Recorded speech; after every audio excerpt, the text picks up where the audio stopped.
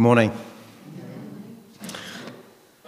So we're coming to our second session in the Difference course. Last week we looked at how God can transform our relationships and restore what is broken. So James took us through that, and we focused on his call for us to be peacemakers, to be part of that transformation activity and to be peacemakers. And we looked at how we should nurture or could nurture 3 habits to transform our own lives and our relationships and our encounters with others.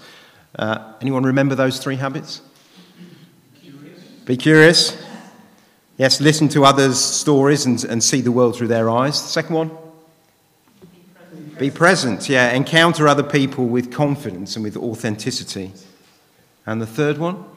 Reimagine. So somebody was listening last week. That's good. Reimagine. About finding hope and opportunity in the places where we long to see change. Today we're moving on to our second session. It's called Crossing Divides. And we're going to be exploring where we make assumptions and where we have prejudices that divide us from others. Yeah, and we're going to look at how we can learn to cross those divides. Let's just pray before we start. Father, I just pray as we look at this whole subject of crossing divides that you would just soften our hearts and you would just reveal to us by your Spirit where there are things in our hearts that stop us getting alongside people, that stop us crossing that divide, that stop us getting alongside people. Just, Lord, would you reveal those to us as we look at your word? I ask that in Jesus' name. Amen. So we're going to look at 2 stories. We're going to look at, the first story is of a guy called Sammy, a Christian living in Bethlehem, and how he crossed divides. So we're going to look at that. So we're going to watch a video. And then we're going to look at the story of Jesus when he met the Samaritan woman by the well.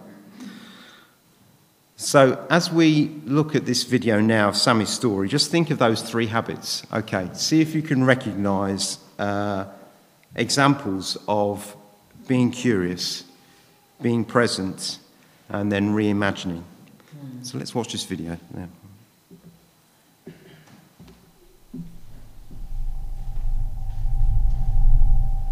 We live under occupation. I grew up in a situation where we witnessed and experienced the occupation every single day of my life.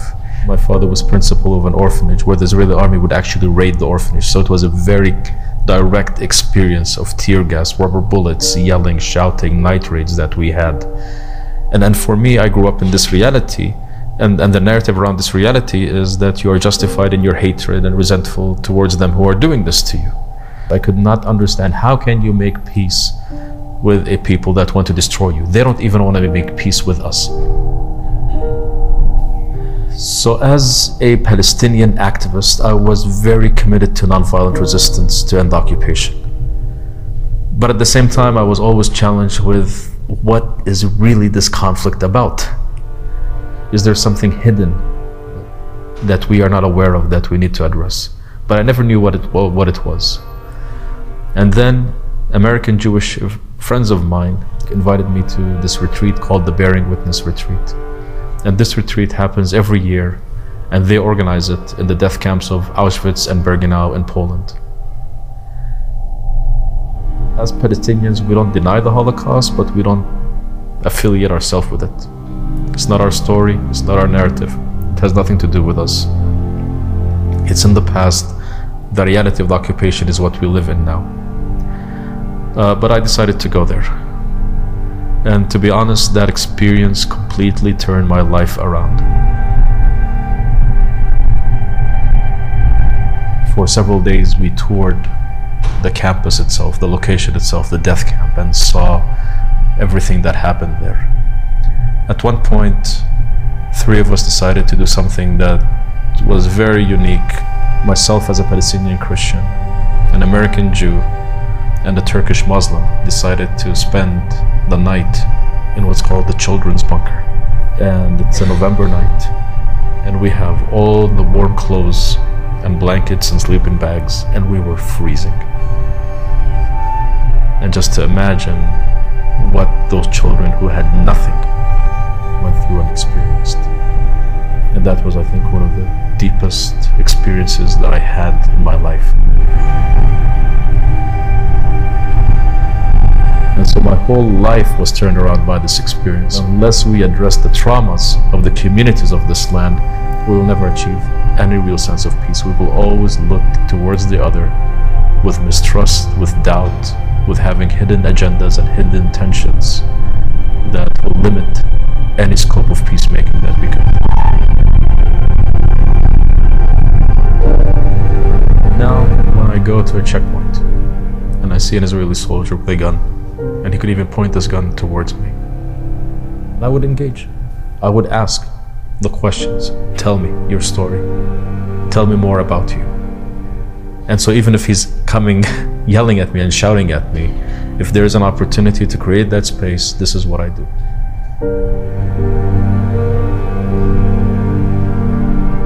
You know, in science they say one case can make or destroy a whole theory. So if the theory that people have that Palestinians and Israelis hate each other, you need one example to show that this theory is wrong. And I've seen hundreds of examples that prove that this theory is wrong. Palestinians and Israelis are living in conflict, are living in a time when there is hatred and resentment, but this is not embedded in us as a people. Jesus never said, negotiate a peace treaty with your enemy. He never said, resolve your conflict with your enemy. He never said, reach a political settlement with your enemy. You want to follow me? Then you follow my commandment. You love your enemy. And for me, that's become my journey.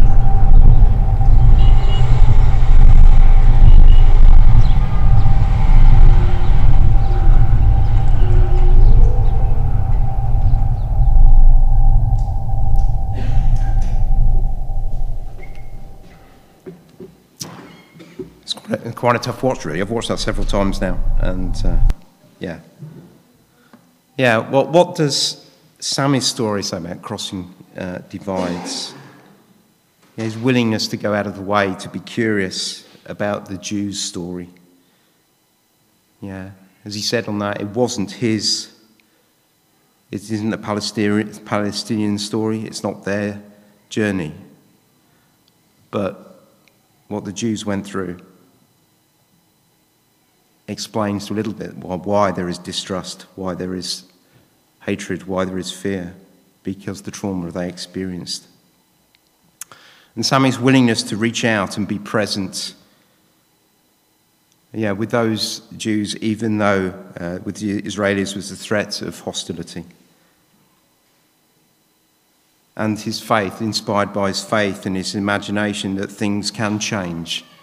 As he said on there, if just one person loved as Jesus commanded us to love, then that whole situation could change. There's opportunities, obviously, to explore that further, to talk about that further in pastoral groups, and I'd encourage you to do that. Just a personal experience. I was fortunate enough to be able to visit Jerusalem once, and I felt very sort of alien. It felt an alien environment. And Jerusalem itself, if you've ever been, is literally a divided city. There are 4 quarters in the old city of Jerusalem. There's the Christian quarter, the Jewish quarter, the Muslim quarter, and the Armenian quarter. It is very much divided, and each of those different areas in Jerusalem has a different feel, a different environment. When I was there, I had just a little glimpse of the sort of differences between the Jews and the Palestinians. I was fortunate enough to have a Jewish tour guide taking me around the city of Jerusalem. And we were going around, and then Jerusalem is very narrow streets, and we was taking us through these narrow streets. And suddenly, I was in a souvenir shop. The tour guide had led me into a souvenir shop, and there wasn't anything there that I particularly wanted to get. So I said no, I didn't want to buy anything. But on leaving that shop, the tour guide got quite upset and animated, because the owner of that souvenir shop was a Palestinian. And he was quite worked up that he had to keep relationships good with the Palestinians and had to bring people into the souvenir shop to buy things. Otherwise, there would be trouble between him and the Palestinians, and there would be discord. It was just a little glimpse into the division that is in that city and the differences between people. So just reflect on that, on Sammy's story. There is so much there of what he's doing to try and cross that divide.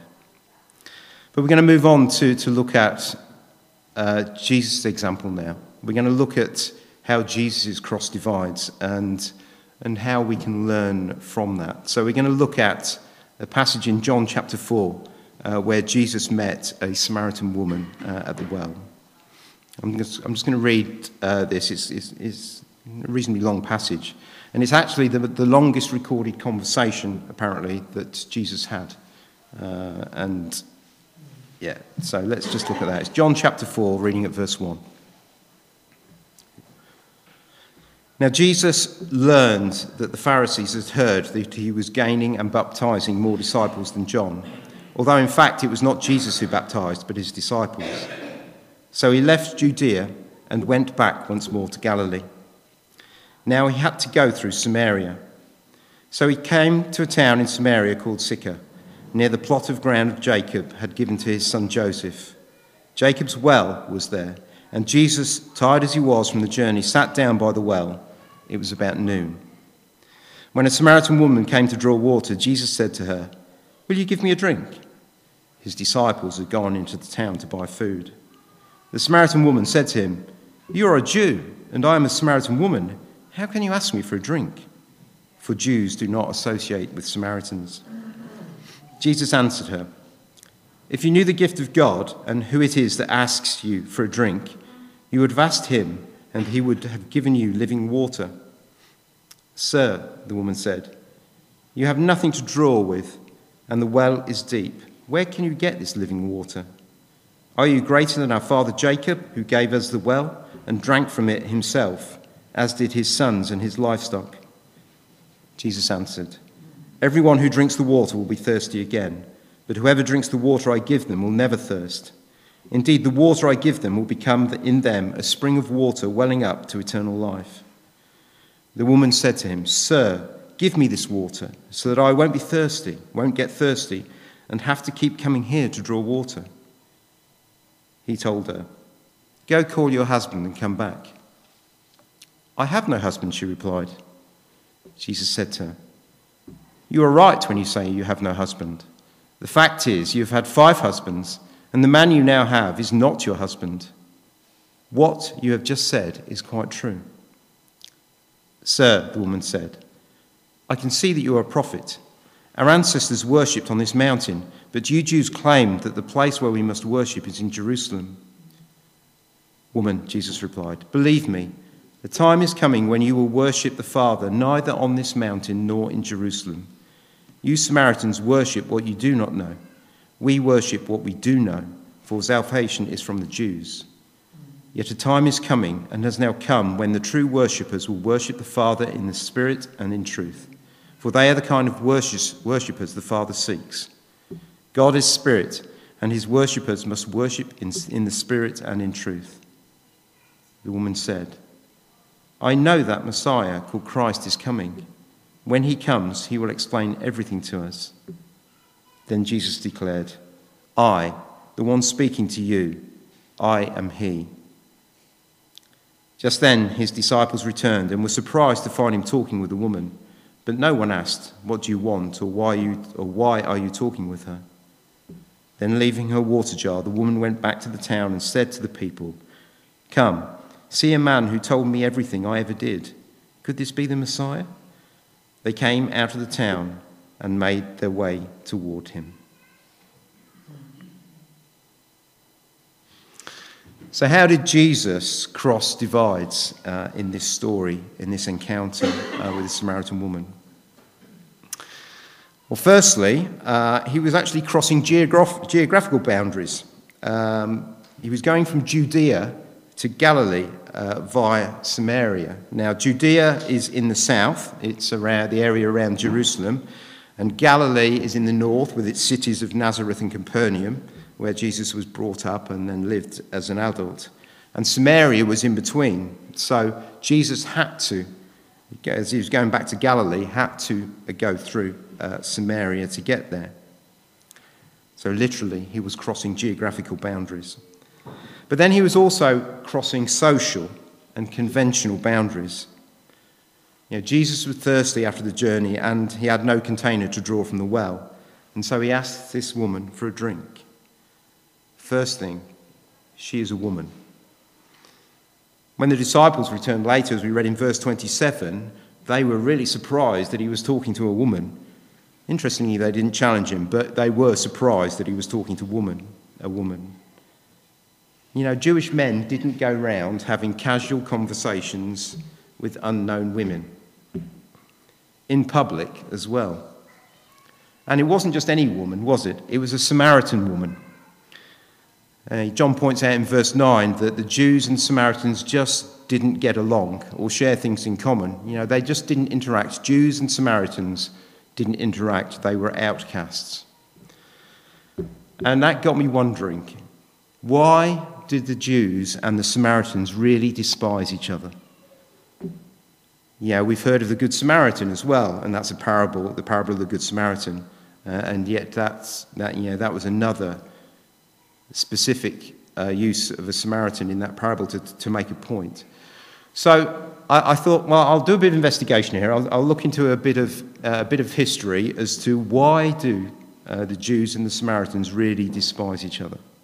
So, a bit of a history lesson. Bear with me a second. This is what I found out, where the Samaritans come from. So, to understand the Samaritans, we have to go back to the days of the kings, okay? So after King Solomon ruled over all God's people, the Israelites, there was King Rehoboam in the 10th century BC, okay? And the unwise actions of King Rehoboam led to a split in the kingdom. So we ended up with the northern kingdom of Israel and the southern kingdom of Judah. Each had its own king, okay? But then both kingdoms fell into corruption and sin, despite repeated warnings from the prophets that God sent. And God warned them, because of the sin and corruption, that they would be overtaken by conquerors. And so that came to pass.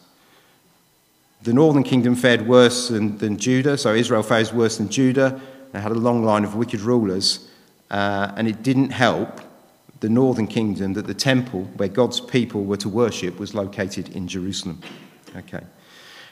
And then in 721 BC, Israel fell to the Assyrians, and many of the people of Israel were led off to Assyria as captives, but some remained in the land and intermarried with the foreigners planted there by the Assyrians. And these half-Jewish, half-Gentile people became the Samaritans. So that is where the Samaritans came from. So why were they disliked so much by the Jews? Well, the Samaritans were a mix of Israelites and pagan foreigners. They then created a religion for themselves, which the Jews considered heresy. Okay, they established a centre of worship on the temple, worship a temple on Mount Gerizim, claiming it was there that Moses had originally intended for the Israelites to worship. And then they had their own unique version of the five books written by Moses, and they rejected the writings of the prophets and the Jewish traditions. The Samaritans saw themselves as descendants of Israel, and the preservers of the true religion, while considering the Jerusalem temple and the priesthood illegitimate. And then to add to that, when the Jews returned to Jerusalem to rebuild the temple, they were opposed by the Samaritans. So further ill feeling between the Jews and the Samaritans. To the Jews, the Samaritans were more revolting than a Gentile. The Samaritans, in their eyes, were half-breeds who defiled the true religion. No wonder there was distrust between them. And I know that was a little bit detailed, but I thought it was important to get the context of why there is so much hatred and distrust between the Jews and the Samaritans. So when Jesus was going through Samaria and was crossing a boundary to speak to a Samaritan woman, no wonder there is surprise in the woman's face when she says, "You are a Jew, and I am a Samaritan," in verse 9. "How can you ask me for a drink?" But Jesus goes further, doesn't he? He just doesn't continue talking about physical water because he was thirsty. He goes on to talk about living water. And says to her that if she asked him, he would give her living water, offering something that would satisfy her soul and be never-ending. It would never run dry. He would never disappoint or turn away. An ending source of love, joy, peace, patience, goodness, faithfulness, self-control. All those things we read about in Galatians 5:22 and 23. Abundant life that only can be found in him. John 10, verse 10. "I have come that they may have life and have it to the full." In verse 15, she asks for that water. She says, "Give me that so I don't have to keep coming back here day after day to draw water." She didn't quite fully understand what Jesus was talking about. But then Jesus responds and says, "Go and get your husband and come back." And then she replies, she has no husband. And then Jesus says, "You are right," and points out that she's had 5 husbands, and the man she's currently living with is not her husband. And at that point, the woman realized that he must be some kind of prophet. And so she asks him this question. She challenges him about, who is right in terms of this worship then? Is it the Jews and worshipping Jerusalem, or is it the Samaritans here? They set up their worship on this mount, Gerizim, and that's why she says in the question, when Jesus talks about in his response, he says this: "There is a time coming when you will worship the Father neither on this mountain," which is where the Samaritans worship, "nor in Jerusalem." Okay, you Samaritans worship what you do not know, because they've rejected all the teachings of the prophets, whereas the Jews worship what we do know, all the teachings of the prophets. Yet a time is coming when true worship will worship the Father in the Spirit and in truth. Jesus was coming to establish something new. That whole debate about where to worship in Jerusalem or Gerizim would soon be completely obsolete. He was ushering in a new era. The woman still doesn't fully understand and tries to deflect the questions that Jesus was saying and says, when the Messiah gets here, that's when we'll fully understand. He'll explain everything to us. And that's when Jesus reveals, yes, I am he. I am the Messiah. So, what can we learn from all this story? Okay. A Samaritan woman with a past. She'd had many relationships. Clearly, this woman was looking for lasting love, looking to be satisfied. She's got a deep longing thirst. She was an outcast from her community. She was drawing water in the middle of the day in the hot, hot sun, and she was alone drawing water. The other women, or the other women, would have drawn water either early in the morning or late at night. So clearly, she was an outcast. And yet, Jesus does not question her past or judge it, but just points out gently of her past. Jesus accepts her for who she is. He's not put off by her sin. It's the same with us. Jesus is not put off by our sin. He sees within our hearts. He sees the sin within. He sees our desires. And yet, in spite of that, he still pursues us and loves us. He's not surprised by the evil desires in our hearts. He just wants to enable that reconciliation between us and the Father. Jesus' ministry was inclusive. He crossed boundaries that would normally have kept him apart. He was willing to be curious about that woman's story. And he was willing just to be present, to spend time with her, to talk with her honestly, authentically, with confidence.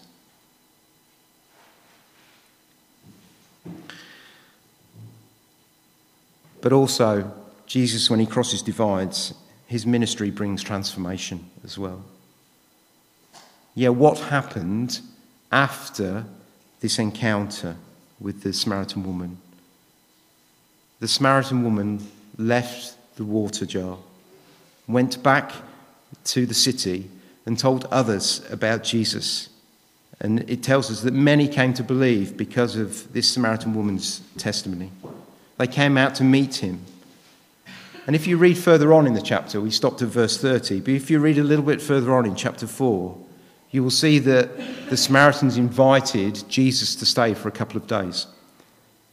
And he did stay. And many, many others came to know Jesus. Many other Samaritans came to believe because they had time to spend with Jesus. Because of Jesus willing to go out and cross that divide, there were new possibilities, new hope for that community because of his willingness to do that. And for the woman individually, did she remain an outcast? We don't know. But in verse 42, we read this. They, the other Samaritans in the town, said to the woman, "We no longer believe just because of what you said. Now we've heard for ourselves, and we know that this man really is the Saviour of the world."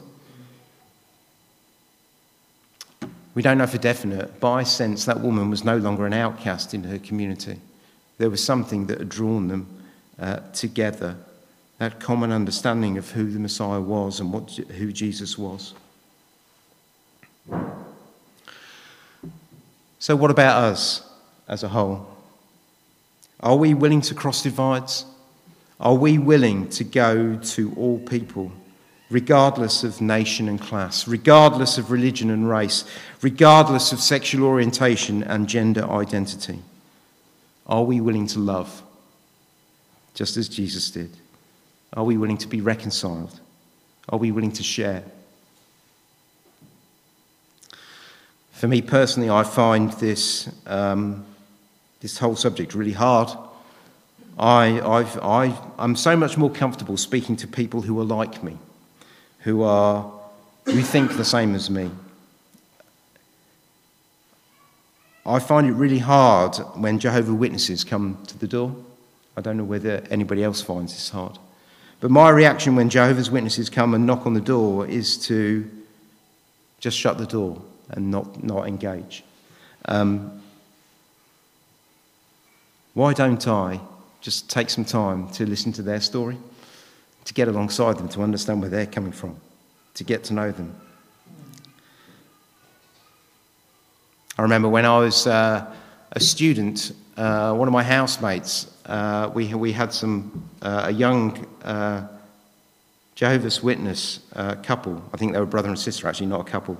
Knocked on the door, and I remember my housemate distinctly spending many hours talking to them, just trying to get alongside them, get to know them.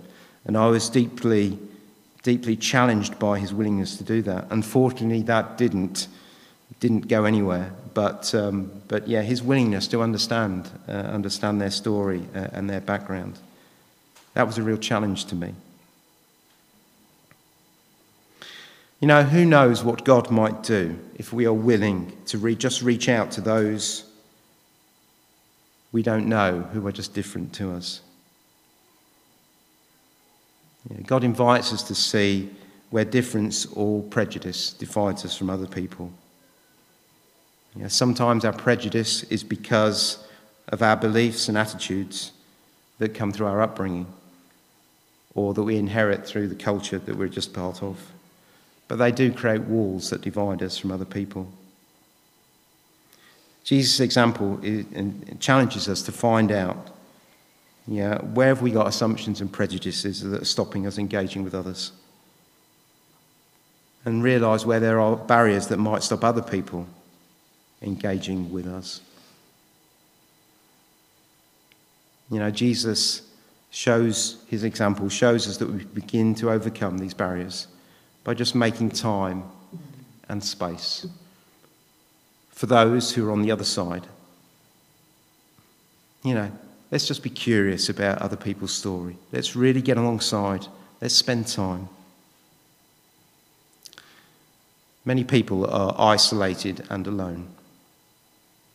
Despite us being the most technologically connected society there has ever been, many people are isolated and alone. I don't really know my neighbours who I live next to.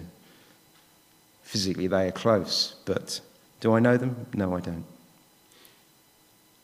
But most people really want to be part of a real human community.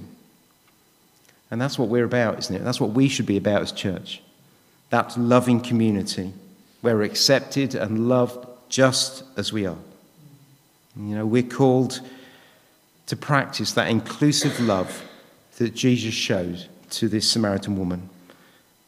We're called to practice that love to all. And we're called to knock down those walls that we create between us. Let's pray.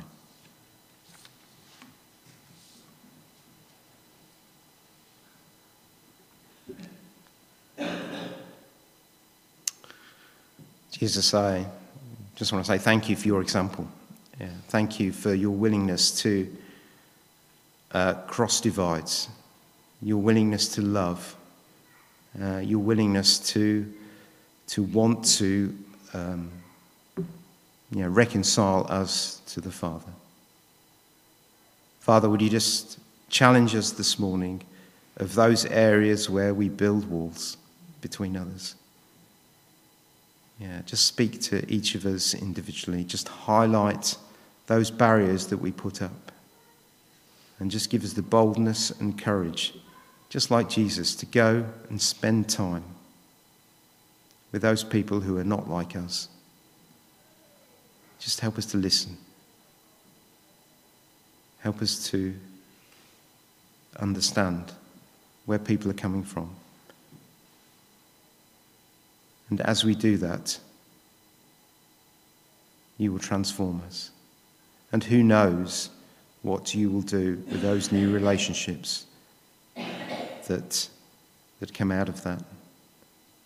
We will have the opportunity to share the good news that Jesus came and reconciled us by his death on the cross to you.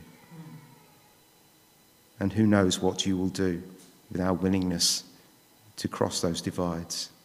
Just as that Samaritan woman brought many people to you because of her testimony of meeting Jesus, I just pray that will be the same for us. As we're willing to cross those divides, you will use us to point many people to you. Thank you for your word. Just help us to learn from Jesus' example this morning, I pray. In Jesus' name, amen.